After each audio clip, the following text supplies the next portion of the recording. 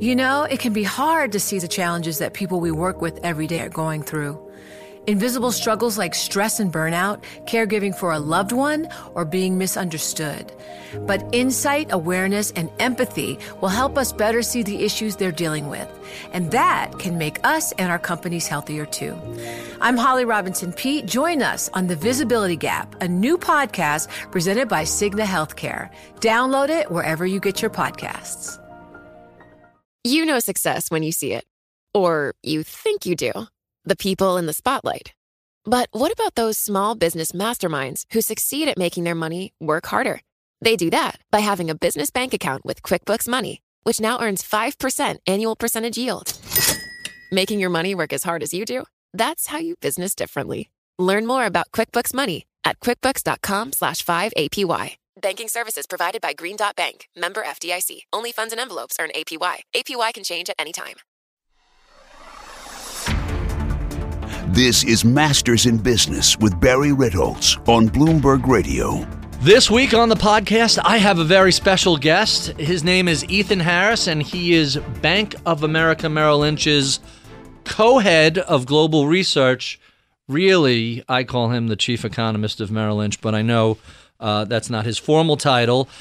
He is really an institutional guy whose clients are primarily big hedge funds, mutual funds, pension funds, institutions, as well as the high net worth group at Merrill Lynch, which remains one of the largest asset management firms in the world. And he's also a Federal Reserve expert, an interest rate expert. And the talk ranged far and wide, everything from what the Fed did right and wrong, what various Fed chiefs focused on, and who were the right Fed chiefs at the right moment, and some of the errors made by other Fed chiefs. And we also had a conversation about the state of the global economy, which I thought was very thoughtful and interesting. And without going off into the weeds, without getting excessively wonky, it was very accessible. If you're at all interested in interest rates, monetary policy, economics, and the state of the global economy, I think you're going to find this a very interesting and informative, dare I say, fascinating conversation. So without any further ado, my conversation with Ethan Harris. This is Masters in Business with Barry Ritholtz on Bloomberg Radio. My special guest this week is Ethan Harris. He is the chief economist of Bank of America Merrill Lynch, co-head of the Global Economics Research. A quick overview of his CV. I can't do the full one because it'll take the whole show. Ethan regularly ranks in the top of investor polls and forecaster surveys. He helps to coordinate the global economic forecast and manages the developed markets economics team. Before coming to Merrill Lynch, Harris was the chief U.S. economist at Lehman Brothers. Previous to that, he worked as an economist at Barclays and J.P. Morgan. He began his career spending 9 years at the Federal Reserve Bank of New York. He has a Ph.D. in economics from Columbia, where he is also a university fellow. Ethan Harris, welcome to Bloomberg. Thank you. It's great to be here. So I also left out, you're the author of Ben Bernanke's Fed, the Federal Reserve After Greenspan. We're going to spend a lot of time talking about the Fed later, but let's just start basically. What attracted you to economics? So I was a history buff as a kid with the name Ethan Harris growing up in Massachusetts. Of course, everyone talked about Ethan Allen and the Green Mountain Boys. My right? wife said to me, who are you interviewing today? I said, Ethan Harris. Furniture guy? No. Merrill Lynch, a whole different. No, so I was very interested in history, but what got me going into economics was that my older brother came back from the University of Chicago, an economics major, and he started talking about economics with me. I then said, hey, this sounds pretty interesting, because remember, economics is a combination of history and math, and so it really fit my skill set. And I was a pretty nerdy kid in high school, so I decided to spend the summer reading Samuelson's introductory economics textbook, and that hooked me in on economics. So I was an economics major the day I arrived in college. So your brother is out of Chicago. You're out of Columbia. I'm going to ask a question. I'm going to pull it forward from another segment. Several economists, most notably Paul Krugman, has divided the universe of economists into freshwater and saltwater economists, or coastal economists. And do you think that dichotomy holds any accuracy? Is there something to the multiple schools of economics? I think there is, but there's also, as in a lot of academia, there's a lot of debate about pretty fine points. I mean, I think there is a broad consensus among macroeconomists about some fairly general things. The idea of the importance of free markets, the idea that you do need a central bank that will manage the economy to some degree. There are people who would argue that we don't need a Fed. Aren't those in opposition? We want free markets, but at the same time, this was always the conundrum with Alan Greenspan, a true free market Ayn Rand acolyte who was constantly accused of manipulating the markets. How do you find a balance? Well, I think that's where the compromise comes, and so you've got the extreme view of no intervention at all, and then you've got the very aggressive intervention. I think the reality is, and certainly what I learned at the Fed, which is obviously an interventionist institution, was, you nudge the markets and the economy along. You don't try to micromanage it. And so that's where the agreement, I think, is. Now, of course, there's going to be debates, but I think that macroeconomics is not nearly as fractured as it sometimes looks like from the outside. So let's go back to the New York Fed. Where was that your first job out of Columbia? Yeah. So who was the president at the time of the Fed? So my career started basically with Jerry Corrigan. Oh, of course. And I ended up working closely with him. At one point, I was the assistant corporate secretary, which doesn't sound very prestigious, but it put me in the president and first vice president's office doing, work, system-wide type work as opposed to just the local bank work. And so I learned a lot in that experience. Came to the Fed right out of grad school. The great thing about working at the Fed coming out of grad school is in grad school you learn a lot of math and statistics. What you do learn at the Fed is how to apply it in a practical way to real questions of the day. And so the New York Fed, with a lot of other young economists there, was really a great place to kind of make a transition out of academia into a more practical use of economics. And if I recall correctly, Jerry Corrigan was really a major player in if you read the history of the 1987 crash. And my favorite book on the subject is Black Monday by Tim Metz.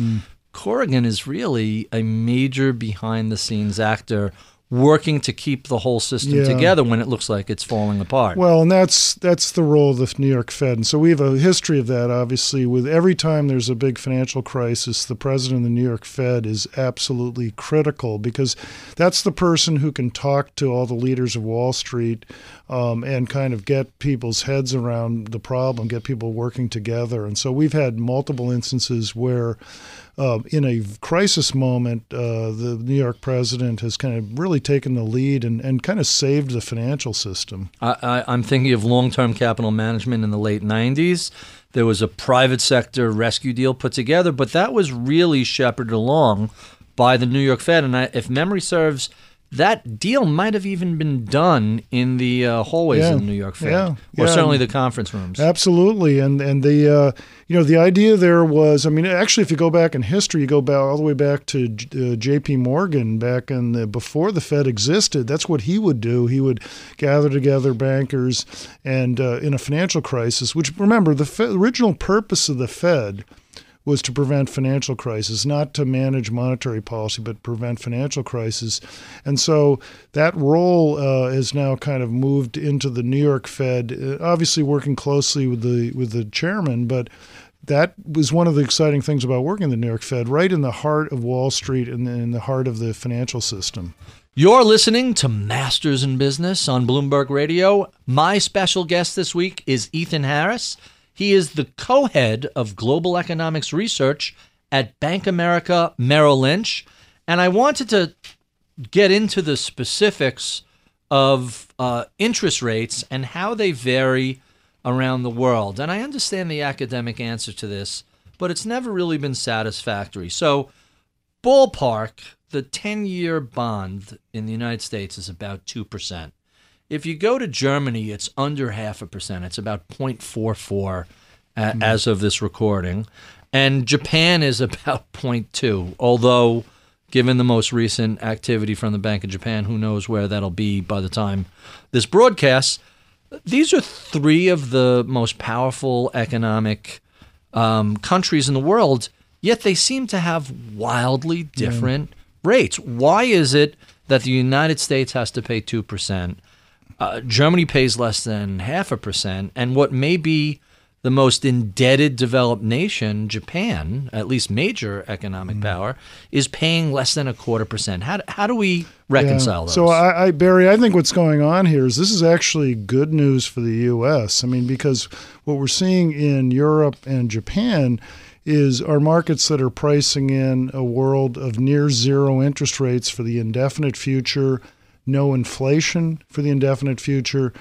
That means that investors are very pessimistic about the prospects for growth in those countries. Neither country has managed to extract itself from this kind of low, near deflationary kind of environment.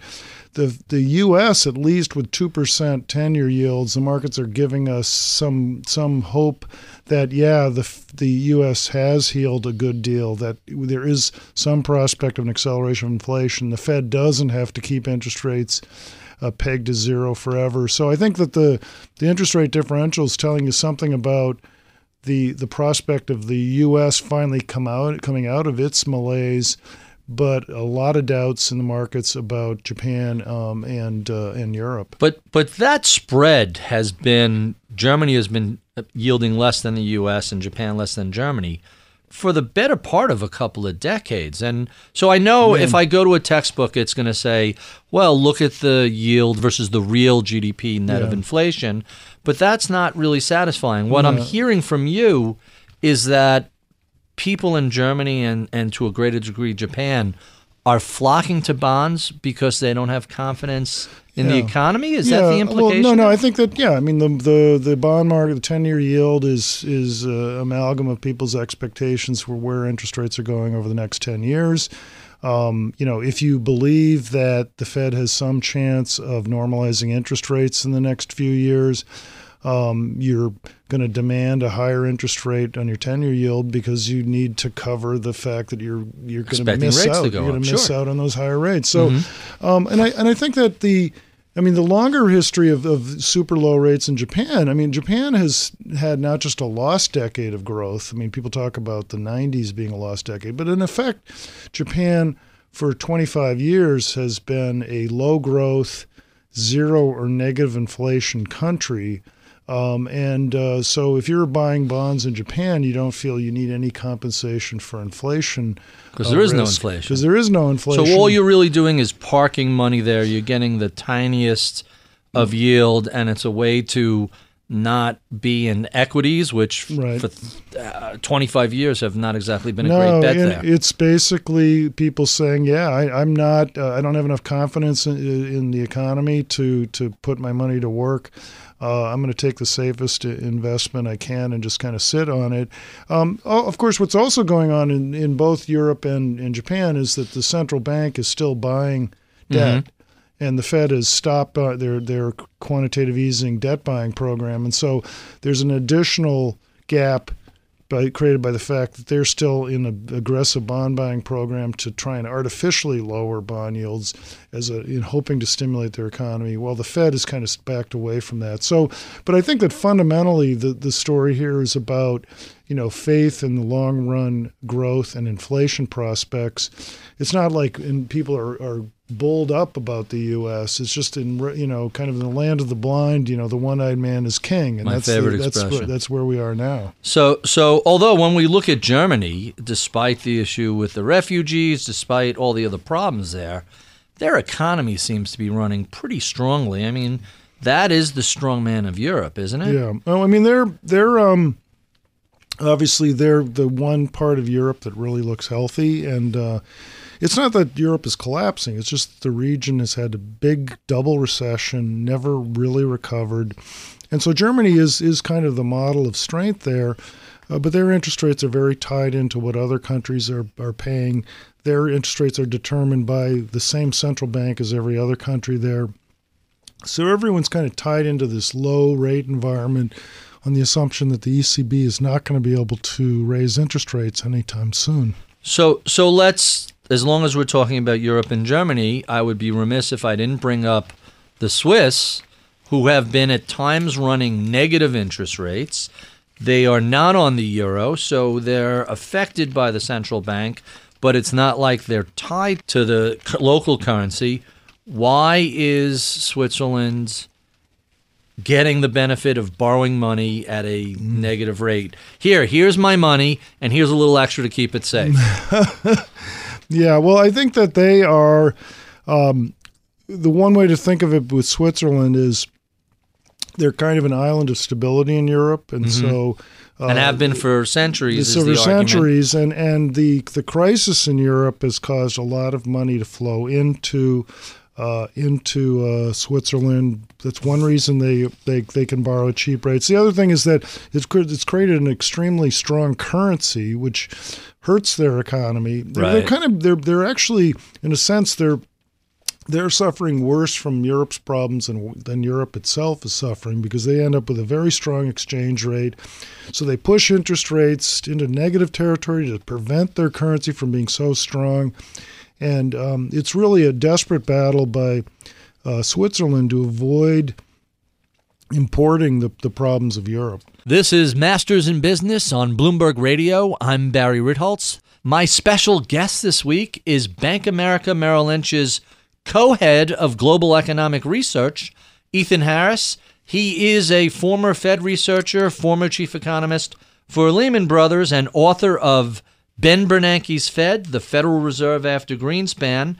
And let's talk a little bit about inflation. You know, we'll talk about inflation, as was famously said.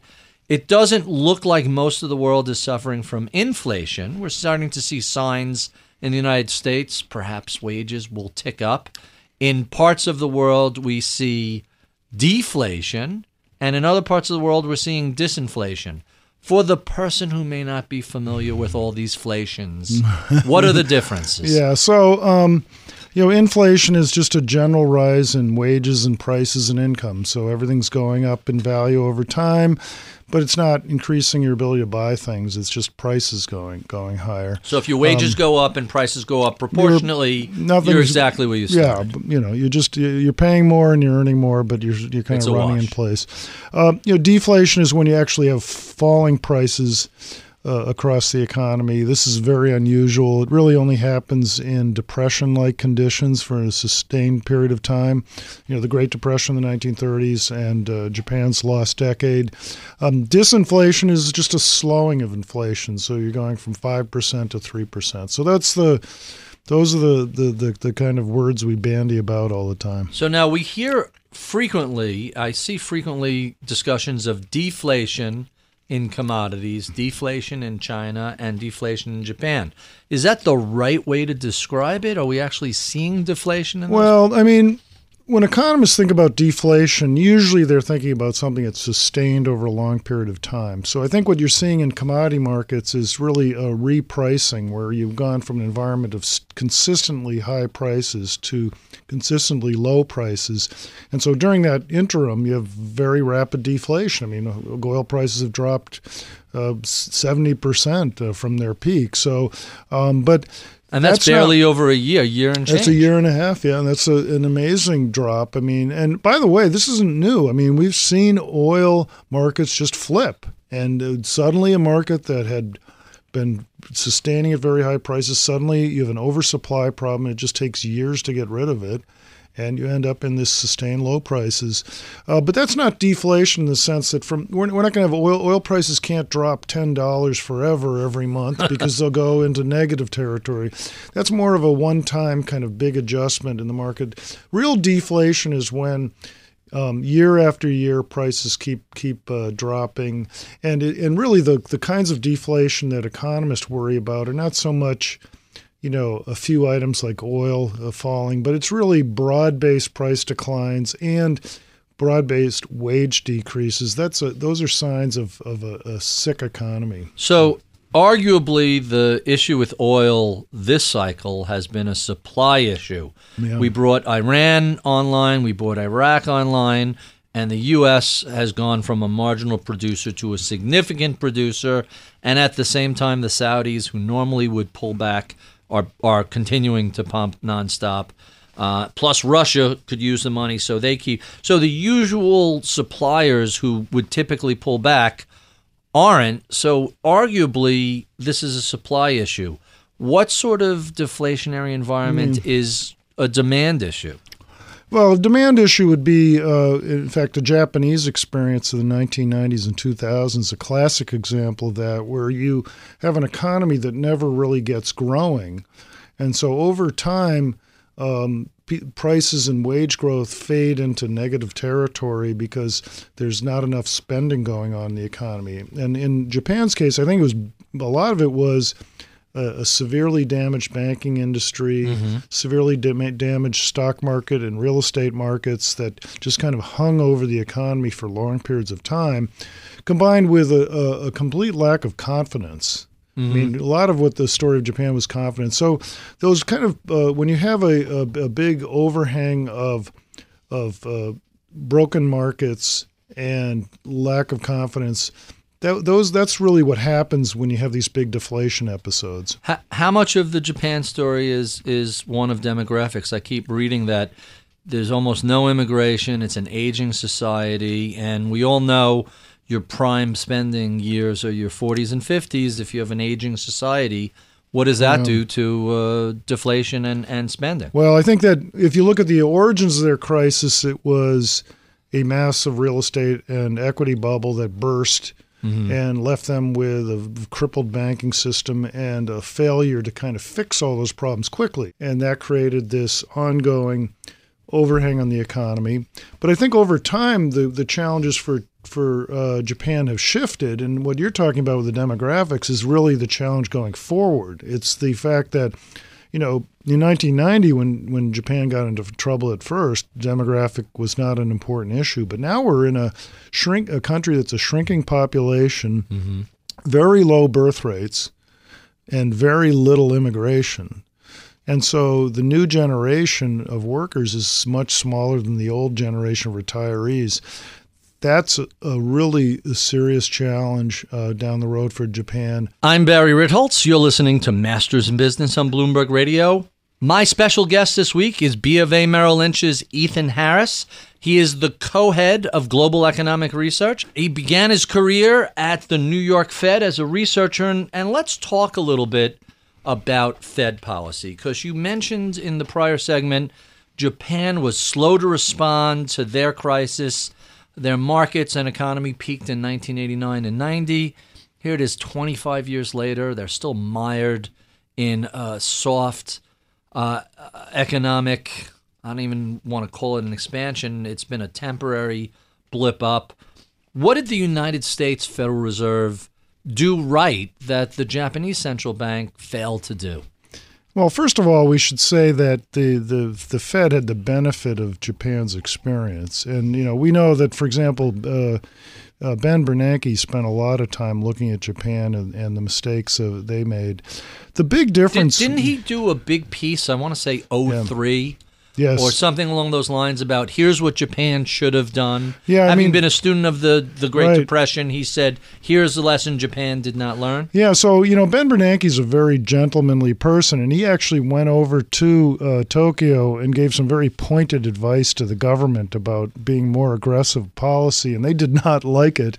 And so this was something that he took very much to heart, the importance of a strong reaction. What the Fed basically did is that they took a do-whatever-it-takes attitude. And that was, if we cut interest rates and the economy doesn't respond, you cut them again. If cutting doesn't work, you promise to keep them low for a long time. If that doesn't work, you start buying lots of assets. And I think that the key to this was it gave a sense to people in the markets in a very panicked condition that the Fed was there, that the Fed was never going to be out of ammunition. They were always going to have another weapon to put to work. And so it was the aggressiveness and it was the body language around their actions that we will keep trying until it works that made Fed policy so effective. If you look recently at the European Central Bank's success under Draghi, he's taken a page out of the Bernanke playbook. His idea of do whatever it takes. He understands, I think, that when you're in a world of panic and people don't know how to value anything, and the economy and the markets are collapsing, people want a sense that in some way there's a support system out there. And so I think that was the basic key to the success, was the aggressiveness and the confidence building aspects of the policy response. Is it accurate to say the U.S. led the train in 2008 with an aggressive policy response? 6 years later, the Bank of Japan decided to follow suit and begin what arguably is an even stronger policy response, at least relative to GDP.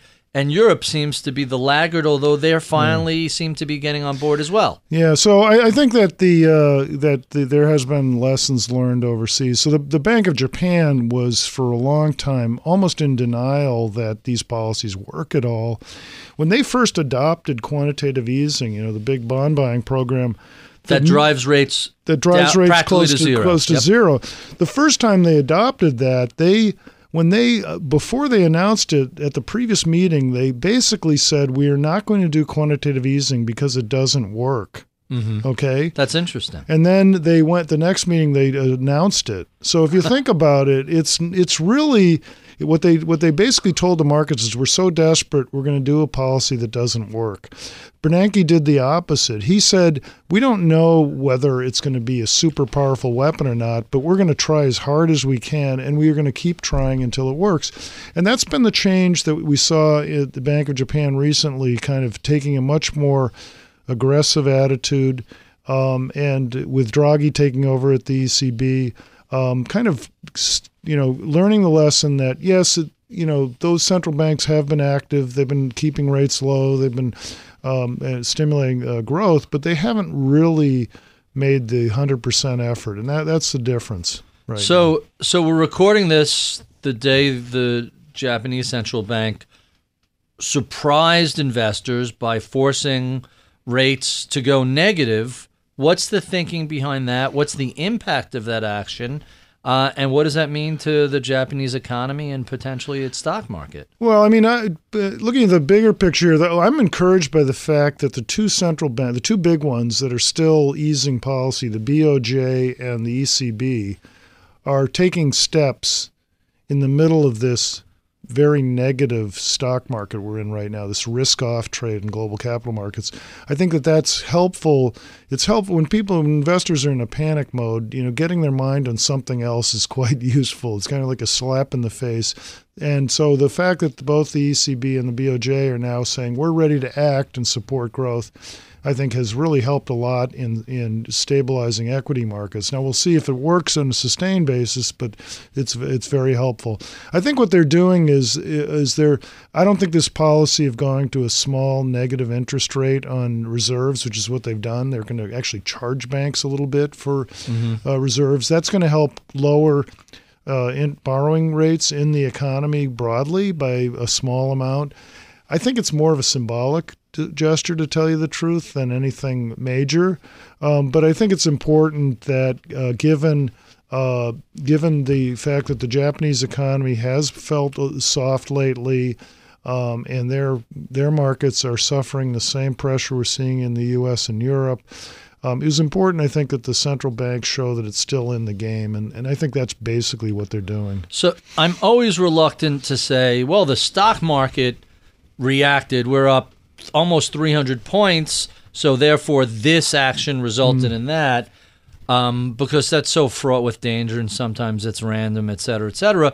But I can't help but note that as soon as this crossed the tape early this morning, markets around the world flipped from red to green, and it was a substantial positive response. What is it that stock markets like so much about such an aggressive Japanese central bank. Well, I mean, I think we have to step back and ask ourselves, why are the markets selling off so much to begin with? I think the global equity markets, I think at the beginning of the year, got hit from every angle. They're like a collapsing pocket around a quarterback. You had geopolitical risk, you had weakness in China, you had currency and stock market action in China. So that's kind of been in people's minds. You've had the weakness in the oil market.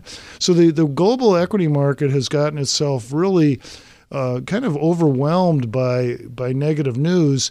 And as I said, I think what happens when the central banks step in is they offer this kind of sense that it's not all bad news, that we do have central banks that still can lower interest rates, can create a little bit of stimulus into the markets. And so just kind of changing the story, I think, is helpful to the markets. Now, we'll see going forward. I mean, I personally feel the global economy is okay, and that this isn't the beginning of a big negative market, but we need to see how well the economy stands up to what have been some fairly ugly developments in the markets. So let me ask you a completely different question. You alluded to the global economy being okay. A lot of the things we've been talking about have been downside surprises, geopolitics and collapsing commodities and weakness in China. What is required to take place for there to be a global upside surprise in growth, or perhaps asked more simply, what might the pessimists be missing? What might they not be anticipating? Well, I would turn that question around a bit. I don't think there's any big upside story, actually, to tell you the truth, going forward. I think that the one thing you can always point to is that you have some pretty impressive new technology going on in the economy. Historically, we've had these cycles where you'll have, say, a 10-year boom in productivity due to a tech breakthrough. The breakthroughs we're having now are pretty impressive. They don't seem to be delivering anything on the economy, but there's always that kind of breakthrough. I think that the way I would phrase it is what the markets need to do is they need to stop hyperventilating about low oil prices and weakness in China, right? Is China really that important to the U.S. economy? I mean, we only sell 0.8% of our GDP to China. The Chinese equity market has been off on its own tangent for the last year and a half. It had a huge zoom up and now a big collapse. We didn't pay any attention when it went up, so why do we care if it's going down? It's kind of it's on its own little planet. It's a very much a immature and almost purely retail market. It's not well developed or structured. So and normally, global markets pay no attention to the Chinese market for just that reason. It's not really integrated. It's not like the close connections you get between European and U.S. markets where there's a lot of cross-flow of investing, and people look at them as mature markets that function effectively. So we really investors need to kind of stop hyperventilating about China. Yeah. So if anyone wants to find your research, they can access your work at B of A Merrill Lynch. Is there any other specific places they can read your work? Well, I mean, that's the thing. I don't have a blog out there or anything. I write for Bank of America Merrill Lynch. So if you are a client of the firm in any way, you'd have access to all the stuff that we write. And by the way, I've got a really great team that works for. I am the pretty face. I have a great team. And that's why you're on radio. If you enjoy this conversation, be sure and hang around and listen to our podcast extras where we keep the tape rolling and continue chatting. Be sure and check out my daily column on BloombergView.com or follow me on Twitter at Ritholtz. I'm Barry Ritholtz. You've been listening to Masters in Business on Bloomberg Radio. Welcome to the podcast. I was mentioning earlier, my guest this week is Ethan Harris. And Ethan, thank you so much for doing this. I know many of your colleagues, but I don't think you and I have ever met before. Have we? We have met before. It must have been much more memorable for me than for you. Was it at a dinner? Where did we meet? I think we met at one of these economics get-togethers. But I definitely one of the Tuesday night dinners. Maybe I only know you through your personality as a great radio host. It's well, the personality thing. It's all an act. It has nothing. I'm not really like this in real life as much as. Although if this was an act, it would be a tough one to maintain over long periods of time. But I'm trying to think. I'm trying to remember where we met, and if it was one of those Wednesday night dinners at Bobby Van's or something like that. That's the only recollection I have. Okay. But it was never a one-on-one thing. It was if you're in a room with 8 or 12 people, it's really hard to. Yeah.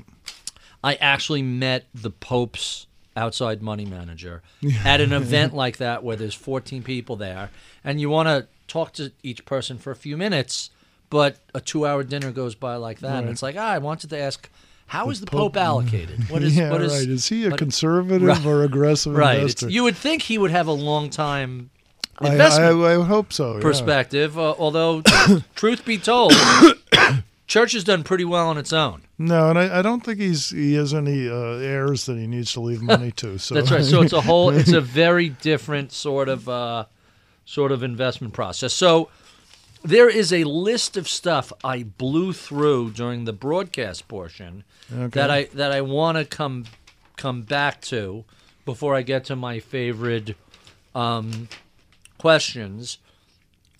Okay. We did not talk about the book, Ben Bernanke's Fed. Right. And I know I'm going to get hate mail. One of the questions I was going to ask is, hey, you're describing what the Fed did right. What did the Fed do wrong? Right. How? So let me ask you that. So over the past couple of decades, what was it that the Fed did wrong? Are they to blame in some degree for the 08-09 financial crisis?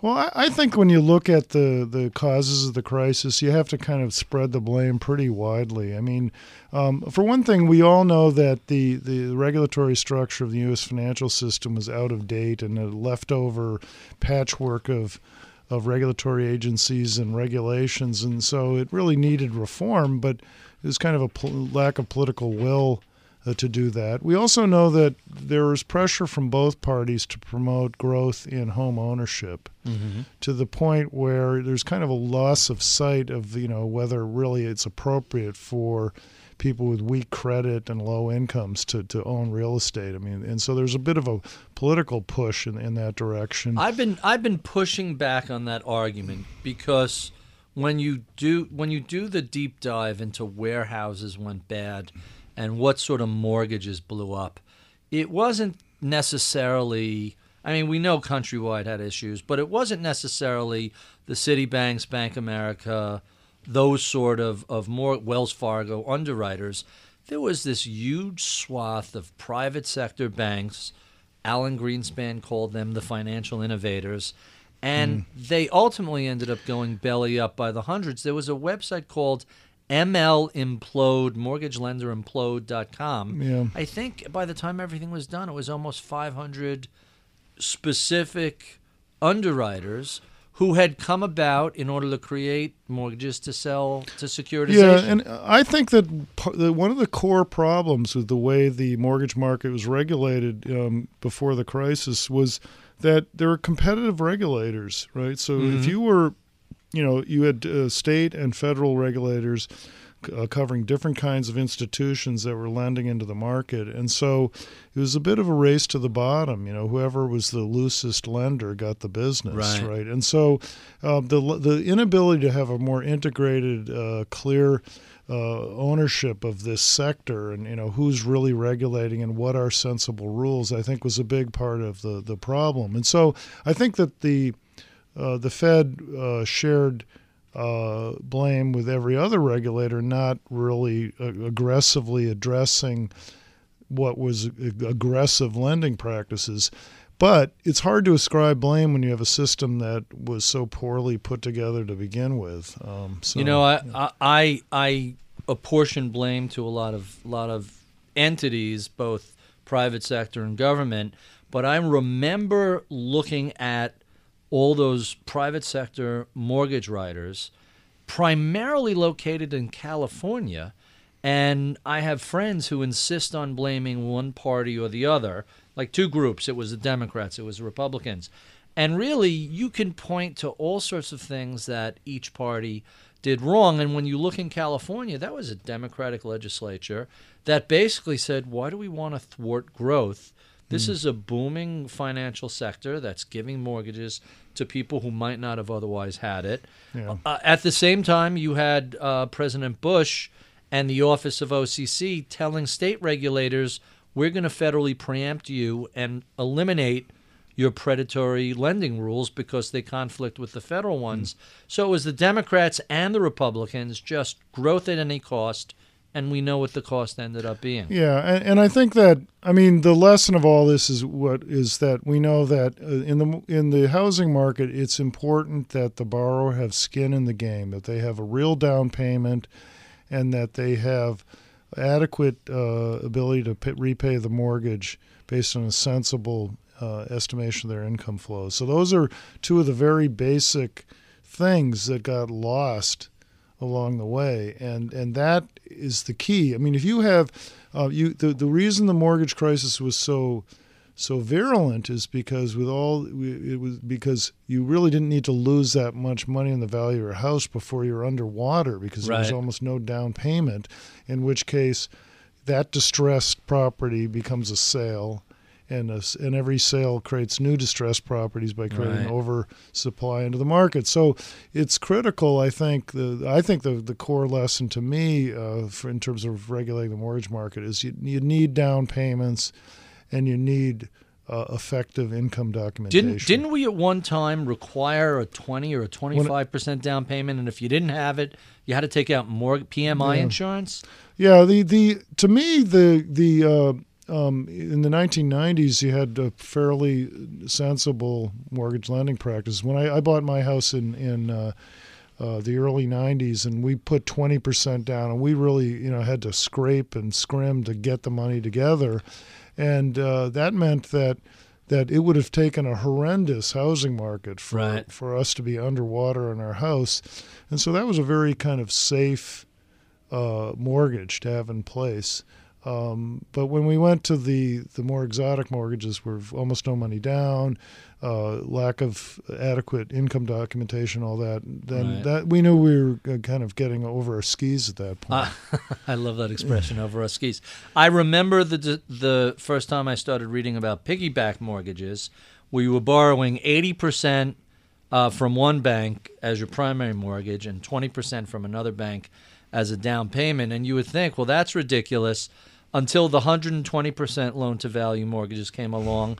So the idea was you could borrow the whole cost of the house plus another 20% to do renovations to make it worth that much more. Yeah. How could those ever go bad? Well, yeah, right, yeah. And that's the story of that period. And my feeling in real time, as I was writing about as an economist, was that in the early 2000s, I felt okay about the mortgage market. It was getting more aggressive, but it hadn't reached these very extraordinary levels.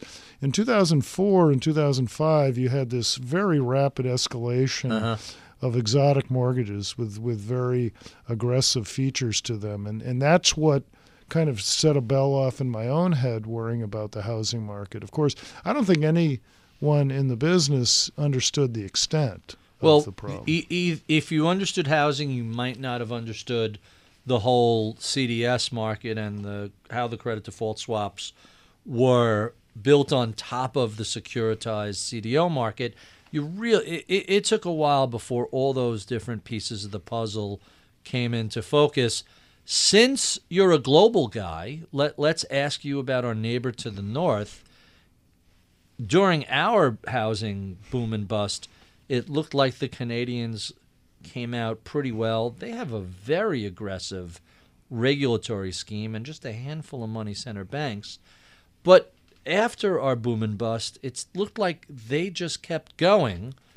What's happening in Canada? Well, so, this is, again, the problem, of course, we know that with financial cycles over time is that People learn their lesson and they're very cautious, and then they kind of over time unlearn the lesson. Sure. And so, takes 25 years or so before everybody forgets. Yeah, and so in the case of when the U.S. went into its subprime mortgage problem, Canadians had learned their lesson from their past housing crises. So I don't think we're seeing anything in Canada that compares to what happened in the U.S. at the peak of the crisis, though. I think that Canada, has things under control there. So I don't. If memory serves, they lowered their down payment amount that you have to have mortgage insurance. I'm doing this off the top of my head. It was either 25 to 20 or 20 to 15%. If you put less than 15% down, you needed PMI insurance. Are you familiar at all with that? I don't know. But I remember a few years ago that was a big change, and people were up in arms about it. And I'm like, wait, we no longer have a mortgage.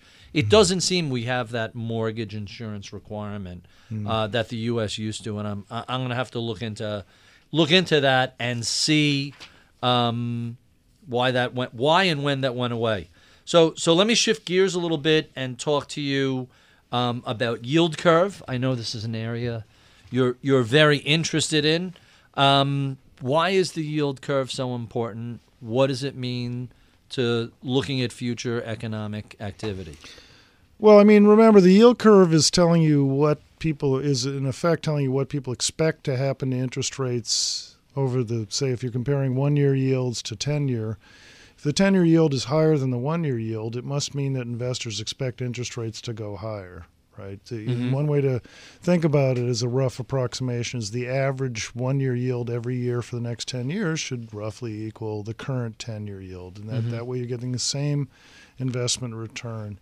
And so the yield curve right now is pretty steep. And so the yield curve is telling us that the markets are pretty comfortable with the idea the Fed's going to be raising interest rates, that 10 years from now we're going to have an interest rate of above 2%.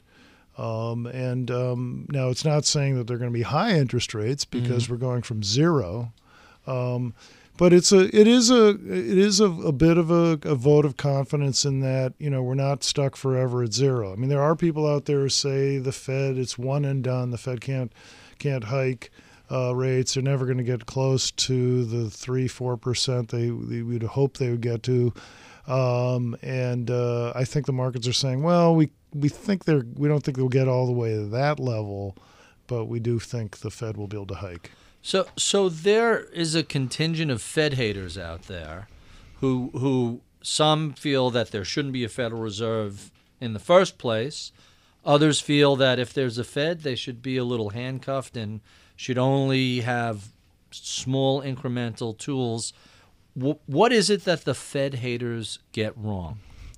Well, I mean, first of all, let's step back and talk about what economists in general believe. So the University of Chicago has a poll they do periodically of 40 top academic economists. And one of the questions they ask them is whether it'd be a good idea to go back to the gold standard, right? Okay. Right? And the answer they get is that they have 0 of the 40 advocate going back to the gold standard, and the vast majority strongly oppose the idea.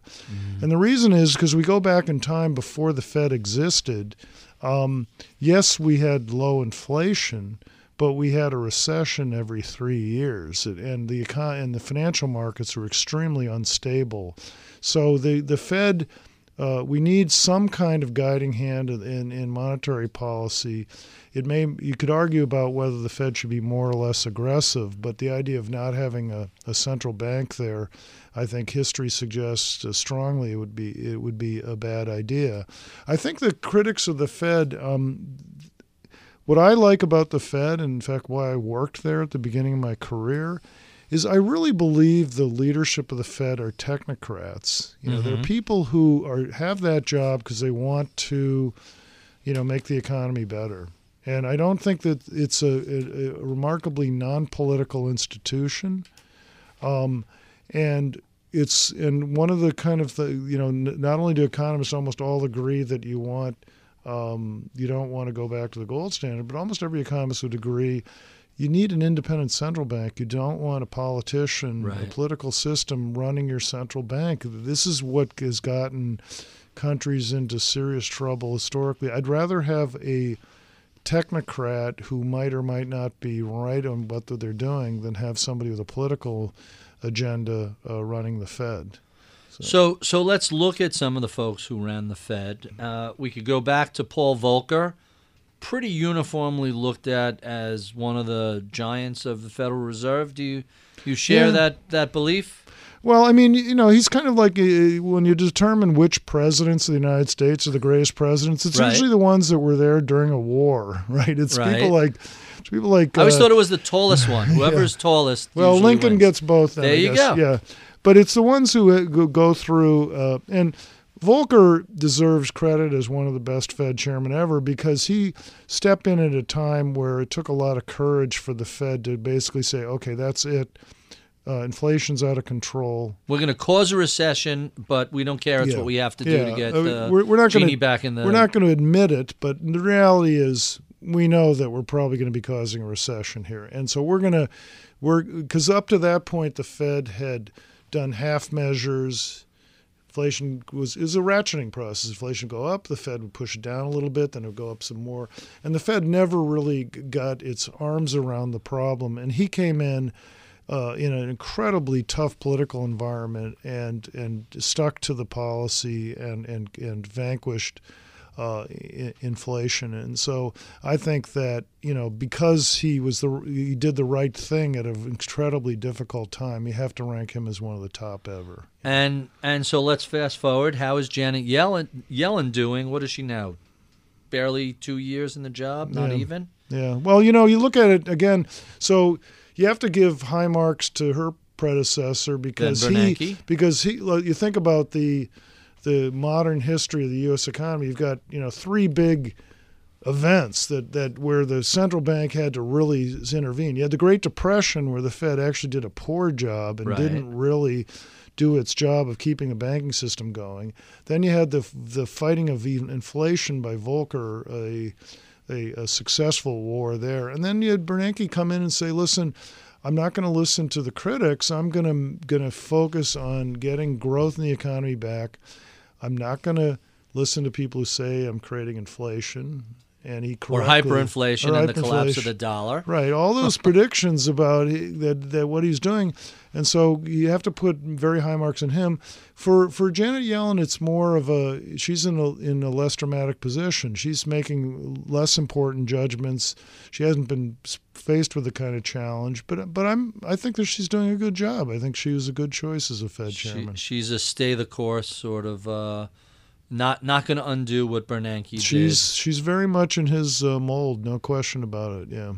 And then I would be remiss if I did not mention the Federal Reserve Chairman, formerly known as the Maestro, emphasis formerly. Yeah. Alan Greenspan saw his reputation go from the man who could do no wrong to the goat of the financial crisis. Yeah, and so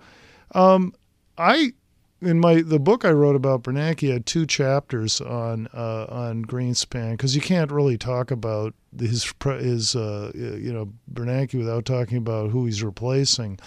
The first chapter was about what Greenspan got right, and the second was about what he got wrong. So which was the bigger chapter? Yeah, well, this was before the crisis had really played out. So at the time, your valuation of Greenspan would have been less negative. But what I found striking is that the problem that what happened with Greenspan is that, and this is partly because of the development, frankly, of business television, was that this cult of personality developed around the chairman, and he became the face of business, financial markets TV. And so the exaggerated description of his powers of forecasting and all that was way overdone. And what happened late in his career is he made some mistakes. Such as to me, the big mistake was taking rates down below 2% and keeping them there for 3 years. I think they were at 1% for over a year, and that kicked off that whole inflationary spiral and the housing. And I think so. What I felt to be honest about it, I have to talk about what I wrote in real time because it's 2020 hindsight is a little bit unfair. So what I wrote in real time was I didn't understand why he felt so obliged to raise rates so carefully. The gradualist approach. Right. Because what happened, as you said, they'd lowered rates to very low levels. And then they took such a long time to get them back to normal. They didn't create any financial restraint. I mean, it was like they weren't even hiking because they took all the shock out of it. The bond market rallied, the equity market rallied. You had a massive expansion in cheap credit in the housing market, and so the mistake he made, I thought, in real time. And, in hindsight, I thought, obviously, the mistake looks much bigger. But in real time, I thought, why are you being so gentle here? Why can't what is there a law against raising interest rates 50 basis points? and the other thing that I didn't like about him in real time, again, I don't want to be 2020 because I think that would I have made similar mistakes? I didn't like the way he talked about the housing market at that time. He was a cheerleader for the housing market, and that he should not have been doing that. He gave speeches that suggested that risks of housing are very low, and I can point back to pieces I wrote at the time where I said, listen, it's not true. Greenspan gave a speech where he said that real estate markets are inherently local. They're determined by local conditions. So, it was an argument around there being froth, and remember his froth speech? Yes, very much. Froth speech in the housing market. But the argument he was trying to make was that they won't all go up and down together, so they're not that risky, right? Because they'll move in separate directions. But you're not going to have Miami going straight up and California going straight down. No, and that was the problem, is that we knew at the time already that the credit availability had overextended. So these markets were all joined together by mortgage rates, by the mortgage market, a very generous mortgage market, and a lot of irrational exuberance. So that idea that somehow we could kind of work our way through this without any kind of problem, for the Fed chairman to say that, I didn't think was right. Are you saying that was not very responsible? Is that what I'm hearing? No, I'm saying that it's kind of a job where if you don't want to at any time kind of be viewed as a cheerleader to the markets, and I think that he ended up sounding like that. I don't think he was intentional. I think that he ended up sounding like that. So what about the infamous Greenspan put? Was there really such a thing, or was it just the belief by traders that every time the market throws a hissy fit, Uncle Allen is there to rescue? Yeah, well, I think that there is, there's always a put from a central bank, but the question is, what's the strike price? So is it a deep out of the money emergency put, or is it right? Or is it so Greenspan, the complaint was, hey, it's an at the money put, and every time the market's went negative, and that is a problem, right? That's a problem if you. And I think that central bankers debate this all the time about when do you step in, when do you react to the markets, and the answer is that put needs to be priced, pretty out of the money, so that people don't get this sense that the central bank's always going to rescue them. And that was having too generous a put, I think you could argue at times that was one of the problems Greenspan had. That makes a lot of sense. So we've talked about Bernanke, Greenspan, Yellen, and Volcker. That's a pretty interesting run of people. I think folks are not nearly as familiar with the local district Federal Reserve branch presidents. Who are these guys, and how important are they to the system? Well, the Fed is a really almost bizarre structure, because remember, it was created way back at the beginning of the last century, 100 years ago, and it was designed to have checks and balances in the sense of not putting all the power in Washington and spreading out these presidents across the country. So there's almost a deliberate decentralization. I think that the system works okay. I think that you get very different views. You have some of these reserve banks or the presidents are traditionally a hawk and very anti-inflation. The obvious one would be the Kansas City Fed, where we've had a string of very hawkish presidents. And then you have others who are very dovish. The Boston Fed president has been on the dovish side. Charlie Evans at Chicago on the dovish side, and so I think that that's a healthy debate. And I think that the good thing about the Fed, I think, and the way the policy process works is that it's a respectful group, right? The chairman doesn't totally dominate the committee, but there's a sense of respect and coordination among them. So even with dissents and disagreements and all that, you end up with a sensibly debated conclusion. I mean, the advantage of having a committee decision-making is that committees make fewer mistakes than individuals. In this case, the committee may be a little bigger than it would be optimally if you look at models of optimal-sized committees, but having a committee is helpful because it avoids somebody who kind of just gets off on the wrong track and doesn't listen to enough voices. I recall, here's a little Fed trivia, I recall at one point in time Greenspan actually had exercised the right to raise or lower interest rates on his own between meetings, and the Fed ultimately reined that in. I want to say 1990 or 91.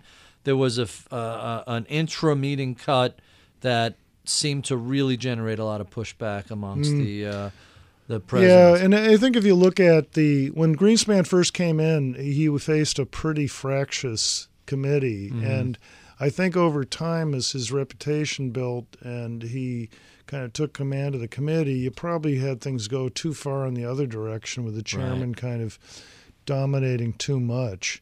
And I think one of the things that Bernanke did when he came in is he deliberately, I think, came in to reduce the cult of personality around the chairman.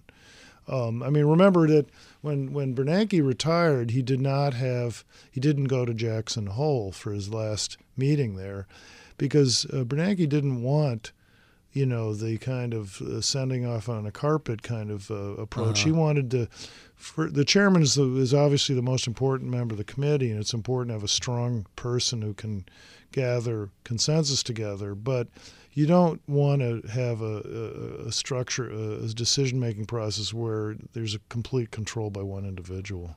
And he was chairman of the Princeton Economics Department. I imagine that's a fairly I don't know if genteel is the right word because of academic politics, but I would imagine that's a pretty good preparatory for being a Fed chairman, sort of wrangling all those cats together. There's some of that, but I think that the big difference, obviously the Fed is making decisions that have to be made quickly and aggressively, and so and I think that there's that sense there, and that's why you need to have a reasonably strong chairman. There are times in which you really have to move. So let's transition from government to private sector to Wall Street. You were at the New York Fed for 9 years, and then you ended up at Barclays and J.P. Morgan and ultimately Lehman Brothers and Merrill. What was the transition like from being on the government side to the Wall Street private sector? Well, one of the things you discover immediately is that everything moves at 100 miles an hour if you work on the street. At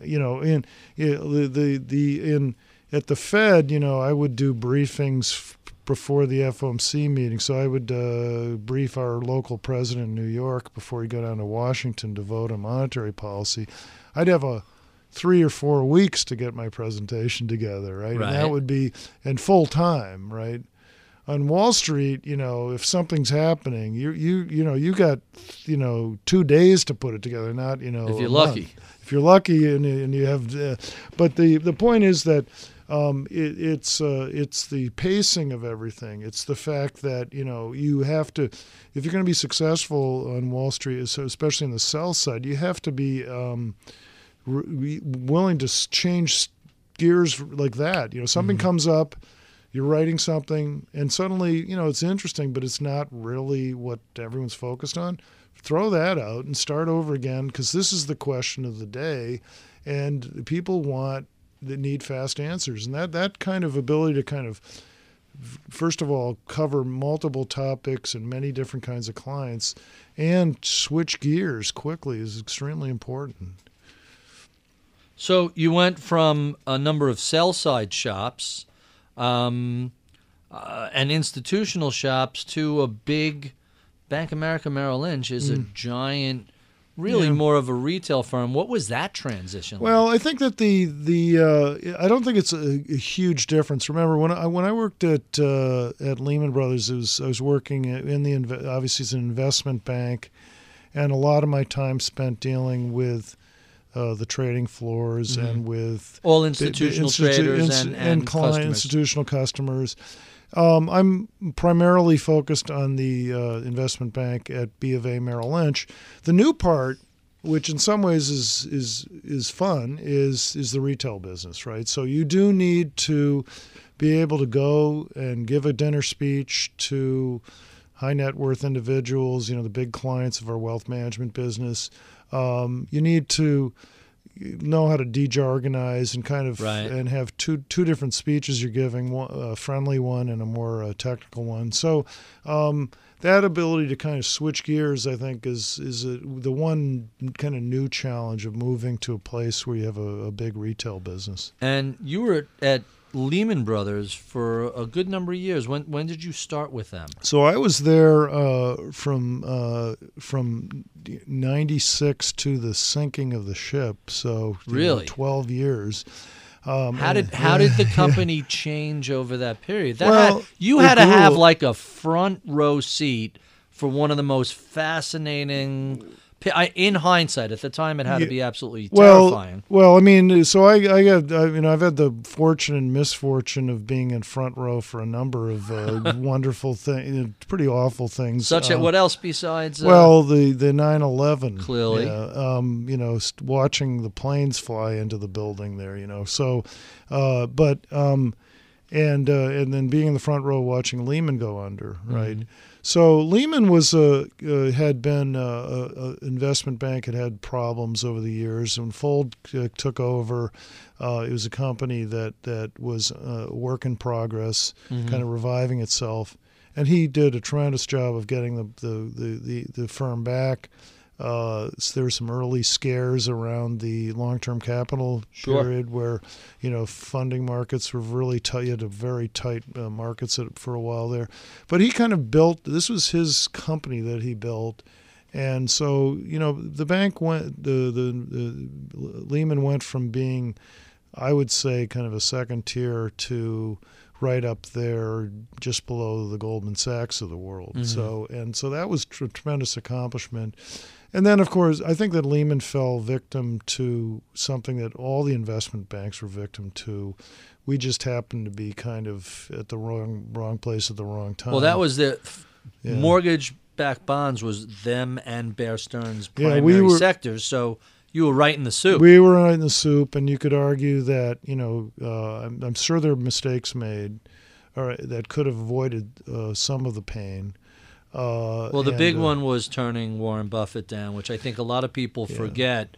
Buffett came along and made an offer to fund Lehman at terms that turned out to be more generous than what he gave Goldman later on when everything was much rougher. Yeah. And Fold turned him down. And that was really, if you want to pick a fatal, that might have snatched defeat from the jaws of victory. Yeah. I mean, I wonder whether, he just didn't want, this is kind of like a parent who doesn't want to admit their kid's not getting into Harvard, I mean, it's, the firm had big problems, as you said, because of not just the residential but commercial real estate. That was their bailiwick, right? And so the idea of cutting a deal where you sell assets at a huge discount probably was too much for him to stomach.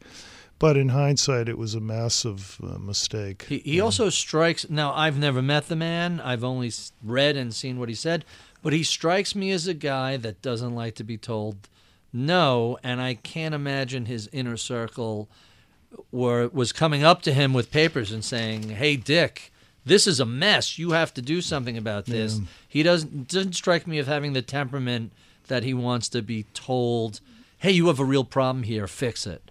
Yeah, I don't know what happened in meetings in there, but Dick Fuld was definitely a tough dude, to say the least. And I'd say there are two things that stood out about him. One, he was a tough dude, and the other was he lived and breathed Lehman Brothers. I mean, Right. he was in love with his company. This was his baby, and so of all the things you can say about him, it certainly that stood out. When you were there, last question on Lehman, because I really don't want to revisit this over and over again. A year or so before everything hit the fan, were there any internal signs of anything, or was it just, hey, listen, the whole sector is entering a challenging period, and we just have to fight our way through this? I think that, the lead up to the crisis, it was pretty obvious, I think, to people in the business that there was a domino effect going. Clearly, in place. when Bear Stearns went down, everybody looked around and said, "Who's most similar to Bear?" Yeah. And the answer was Lehman. Yeah, and so anyone, if you were tuned into it, you knew that every end of quarter earnings announcement was dangerous for all the investment banks, and it was a domino thing. It was like all of the investment banks had big problems. But it was kind of like, where was the market focus at the time? And so Lehman was in the crosshairs, and so you could feel it. The weekend before Lehman went under, I was sitting down with my boss at the time. I was the chief U.S. economist, and he was the global chief. His name's Paul Sheard, and Paulson had just announced that there would be no government money for Hank Paulson. For Lehman, and so Paul says to me, "Well, but they can't let Lehman go under. The financial markets would collapse." And I said, "But Paul, we may not be in our office on Monday," and sure enough, it was. You could feel the how dangerous it was in real time. It was not at all a surprise when the over the weekend, if they didn't have a deal, They were done. Yeah, That's amazing. So you mentioned Paul, who was your boss at Lehman. Let me shift gears completely and go to some of my favorite questions. Who were some of your early mentors? Yeah. The people who kind of influenced me, I picked three names. I read your questions ahead of time, so I've had to think through it. I say my oldest brother, because he's the guy From University of Chicago. He's a guy, he really embraced and loved economics. He was inspired by some of the best professors ever. People like Milton Friedman were there and stuff. That was a 1927 Yankees at the University of Chicago. They did, and you look at all the Nobel Prizes that came out of there. That was a great department. What did he end up doing with the economics degree? He ended up getting an MBA and being in the hospital finance business. So he didn't continue in economics. My thesis advisor was a guy named Phil Kagan, who coincidentally is also a Chicago guy. And the thing I like with Kagan is that he was at a time where a lot of professors didn't seem to kind of want to put out for their graduate student. He was there at Columbia, kind of a guy who was quite willing to work with you. He was also somebody who kind of had a very sober, unbiased way of looking at issues and things. And so he was quite an inspiration. But the guy who really was what I find the most interesting is the guy who I think was best for my career was a history professor I had in college. This history professor, he was a Russian history professor, and he hated the writing he was getting out of his students. And he decides to teach a writing class. And I took the writing class, and that class, I'd say, I've never had a class that made such a big difference in my ability to do. I learned to write. It was a practical. It's a practical, hands-on. Every day, somebody gets their paper ripped apart in class, right down to the gory details. And you it's kind of like you either survive. If what doesn't kill you makes you stronger, right. kind of world. And so, I came out of that knowing how to write, and that I think is a very important part of what we do. It's amazing what a significant skill set it is, and how often I encounter people who have either developed that skill or have not. It could not agree more how significant that is. But it's interesting. It's one of the hardest things to teach. It's really hard to teach because there's no way around it except to get. It's kind of like language immersion. You right. can't learn a foreign language unless you immerse yourself. Right. Taking it once a week doesn't work. I learned a long time ago, if you want to be a good writer, there are two things you have to do. One, write every day, and two, read really good writing. Yeah. And that's how you. It's a ground war. You have to grind it out, and that's the only way to get better. Yeah, I agree with that. Yeah. So let's talk about some investors. What investors may have influenced your thinking about the relationship between the economy and markets? Well, it's not. I'm not really a guy who gets inspiration from gets his inspiration from investors. What I have done over the years is that I find that. It turns out in this job that being a macroeconomist is only part of it. You have to understand financial markets and how they work. And so over the years, kind of working really closely with people who cover credit, the equity analysts. Even today, we in my own work now, we collaborate all the time with the analysts and the other parts of research because there's always an angle that you didn't get. And so it's not so much... It's that part. It's kind of combining the strategy, because being one of the things that's I think very important to clients is they don't want economists where there's this kind of strict boundary line where you make your Fed call, your inflation call, and your growth call, but you never make the next step into what does this mean for stocks and bonds, right? Yeah, exactly. So you need to be able to do that, and so there needs to actually be some overlap between what the economist is doing and what the strategists are doing. Otherwise, the client's not getting a full story. So that's been very important. I've heard the same thing from Byron Wien and from Ed Hyman, all of whom said the classic mistake is that here's an economic thesis, but no applicability to markets. And and what you write about and the questions you address, they have to be dictated by what the market cares about at the moment. They can't be, this is an interesting topic and I'd like to write about it. It has to be all driven by... what I want to do is say that clients have a wrong idea about X. They're all obsessed about it. That's wrong. I'm going to explain why. That's what I want to write about. Makes sense. Let's talk about books. I find myself fascinated by the reading list of people in our business. What are some of your favorite fiction or nonfiction, finance or non-finance? I don't care. Well, for me, one of the things is that well-written history I love. I just read Lawrence in Arabia. Oh, really? Yeah.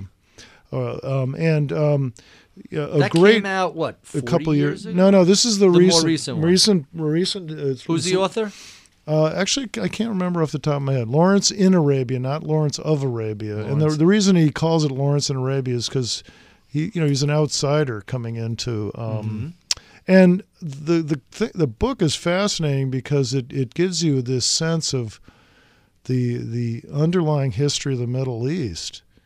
And you start to understand why the region is such a mess. Right. Because he came in there in the middle of this. It's a tribal place, and some of the things that the imperial powers did there were quite bad. So the title is Lawrence in Arabia, War, Deceit, Imperial Folly, and the Making of the Modern Middle East by Scott Anderson? Scott Anderson, there that's you it. go. Yep, that looks really interesting. It's a good book. The book I'm familiar with in that space is Seven Pillars of Wisdom, right. But that's, college. That's way back when. Right, I think that was what he wrote, was what his version of events, which is interesting to kind of see the way the Anderson kind of evaluates that. But so I love history. I've been reading since I was a kid. And give me another title. What else stands out? So I'm really terrible at remembering authors. So Atkinson's trilogy book on World War II, the U.S. in Europe. Army at Dawn. Quite a powerful story. It tells you a lot about how. What a mess it was when the U.S. entered Europe, and you had a bunch of amateur generals basically really trying to fight the Germans. West Point history of World War II?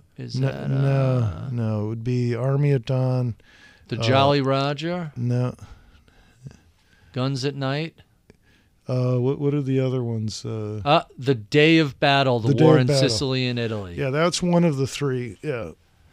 The Greats Who Changed the Course of British History. Oh, here it is. The Liberation Trilogy. Yep, the Liberation Trilogy, yep. And then there's also, oh no, that's just he just did the intro.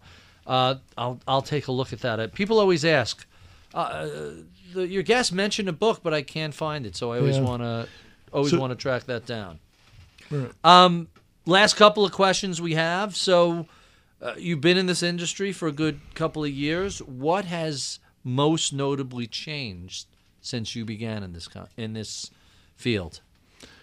I would say that the big changes has been the regulation of financial markets, and so it's been remember that.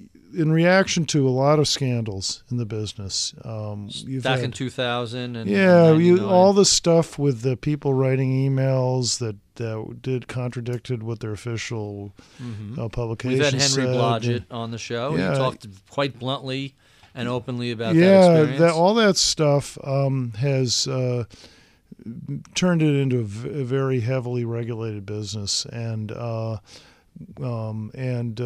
good news is that it's working, and you don't get that kind of behavior. The bad news is that it's the level of paperwork and that you have to go through is tremendous. And so, from a day-to-day point of view, that's been a big change. I don't think that the business of being an economist has changed.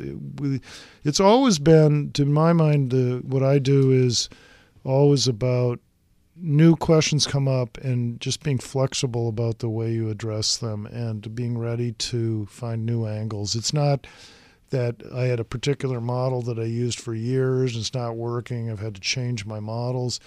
What's happened is you always have to change your models because the models are never adequate. There's always something going on that requires a more judgmental and subtle analysis than just putting a bunch of equations on a paper. So speaking of economics and economists, if you had a millennial or someone coming right out of college now with an economics background, and they came to you and said, "I'm interested in pursuing a career as an economist on Wall Street," what sort of advice would you give that person?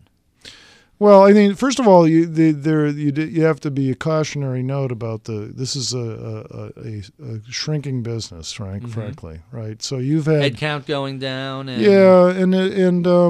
kind of just a cost conscious world that we live in, and so it's a tough road. And I think one thing I would say to people who've had economics training is that there are a lot of things you can do with it. You don't have to become what I am, which is an economist working in an economics team. You could be a strategist. You can be a portfolio manager. There are many things you can do. The great thing about economics is it's a disciplining of the way you think about the world that makes it applicable to many things. So when I tell people, I often have kids send me emails asking advice about, who are coming out of college and stuff. And I always give them that advice. If you are absolutely in love with economics, go get a PhD, suffer through that. If you're not absolutely in love with it, though, PhD is a tough road to go. Then you probably want to take a more of a business school approach or something. An MBA, unless you love economics, MBA is a better route. I think it's a better route. I think it's more flexible. But I think that there's a lot of things you can do with an economics degree. I've always wanted to just be an economist, and so to me, that was never an option. I majored in economics when I got to college. I went straight to my PhD program. I went straight into working at the Fed. There was never any kind of I'm a pretty boring person, let's face it. I wouldn't say that, but you knew what you wanted to do, and I you did pursued that. Yeah. That's, there are lots of people who come out of college and say, now what? You'd never had that issue. No, and I'm pretty lucky too, because I think that the share. I mean, when I arrived at college, you had about 300 pre-med majors and 200 pre-law majors. Sure. And, of course, by the end of college, there were a lot fewer pre-med and pre-law people because that was the easy path. Pre-law was what you did when you didn't know what you wanted to do. All right, I'm going to go to law school, and it buys me 3 more years to figure it out. Right, and so I think that there's a lot of people had a big learning process. And, when you finish, a lot of kids come out of college, they're not sure what they do. So a lot of people don't realize that to get a gig in radio, you actually need a legal degree. So that's why I went that route. Our last question, and I ask this of everybody, and the answers vary dramatically. What is it that you know today about markets, about investing, about the economy, that you wish you knew when you began 30 years or so ago? That's a thoughtful pause. Yeah, a thoughtful pause as he freezes up. What have I learned that I wish 30 years ago? It's not just what you learned. It's what would have been of huge help at the start of your career that 10 or 20 years later you said, if only I knew 20 years ago. I think that I think that what you learn is about learning to kind of work in very high levels of uncertainty about exactly what you're looking at, and knowing it's okay to be kind of lost for periods of time and to figure it out. I've always felt that what happens in the economy is that something you get an event, you figure out the right angle, and if you get it right, if you figure out what's really the issue and how it's going to play out, your forecast just follows and you become smart for a year. Right. And so it's finding the right angle on things that to me was the thing that makes you a good economist. And the other thing is knowing when to capitulate. Oh, right. I didn't get the right angle. Admitting error. And I got and maybe the lesson is that I did learn was admitting errors is fine. Sticking to wrong views in the face of the evidence, that is wrong. But admitting errors, people respect that, especially if you're open and honest about it. You don't need to be right all the time. We all know that it's an art more than a science, and we get a lot of bad forecasts. So it's knowing when to capitulate is another kind of key life lesson there. Ethan, thank you so much for being so generous with your time. This has really been quite fascinating, and I'm really glad we had a chance to sit down and go over this stuff. We'll have to drag you to another one of those dinners with less people this time. If you enjoyed this conversation, be sure and look up an inch or down an inch on iTunes, and you could see the full run of previous conversations we've had, or go to the blog and click podcasts, and you'll see the full run of all. I think we're up to 82 or so of these conversations. I would be remiss if I did not thank my head of research, Mike Batnick, and my producer, Charlie Vollmer, and Taylor Riggs, my booker, and today Charlie is also my engineer. So thanks everybody for helping put this together. I'm Barry Ritholtz. You've been listening to Masters in Business on Bloomberg Radio.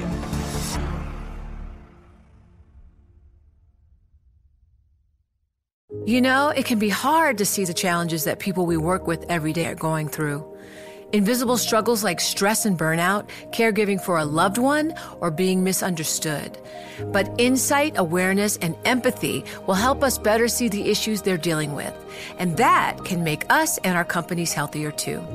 I'm Holly Robinson Peete. Join us on The Visibility Gap, a new podcast presented by Cigna Healthcare. Download it wherever you get your podcasts. Collaborate for a greener future at the Bloomberg Green Festival, a groundbreaking celebration of the thinkers, doers, and innovators leading the way. From design and culture to technology, science, and entertainment. Hear from inspirational speakers and immerse yourself in climate solutions. July 10th through 13th in Seattle. Title sponsor, Amazon. Official airline, Alaska Airlines. Get 20% off using promo code RADIO20 at BloombergLive.com/Green Festival.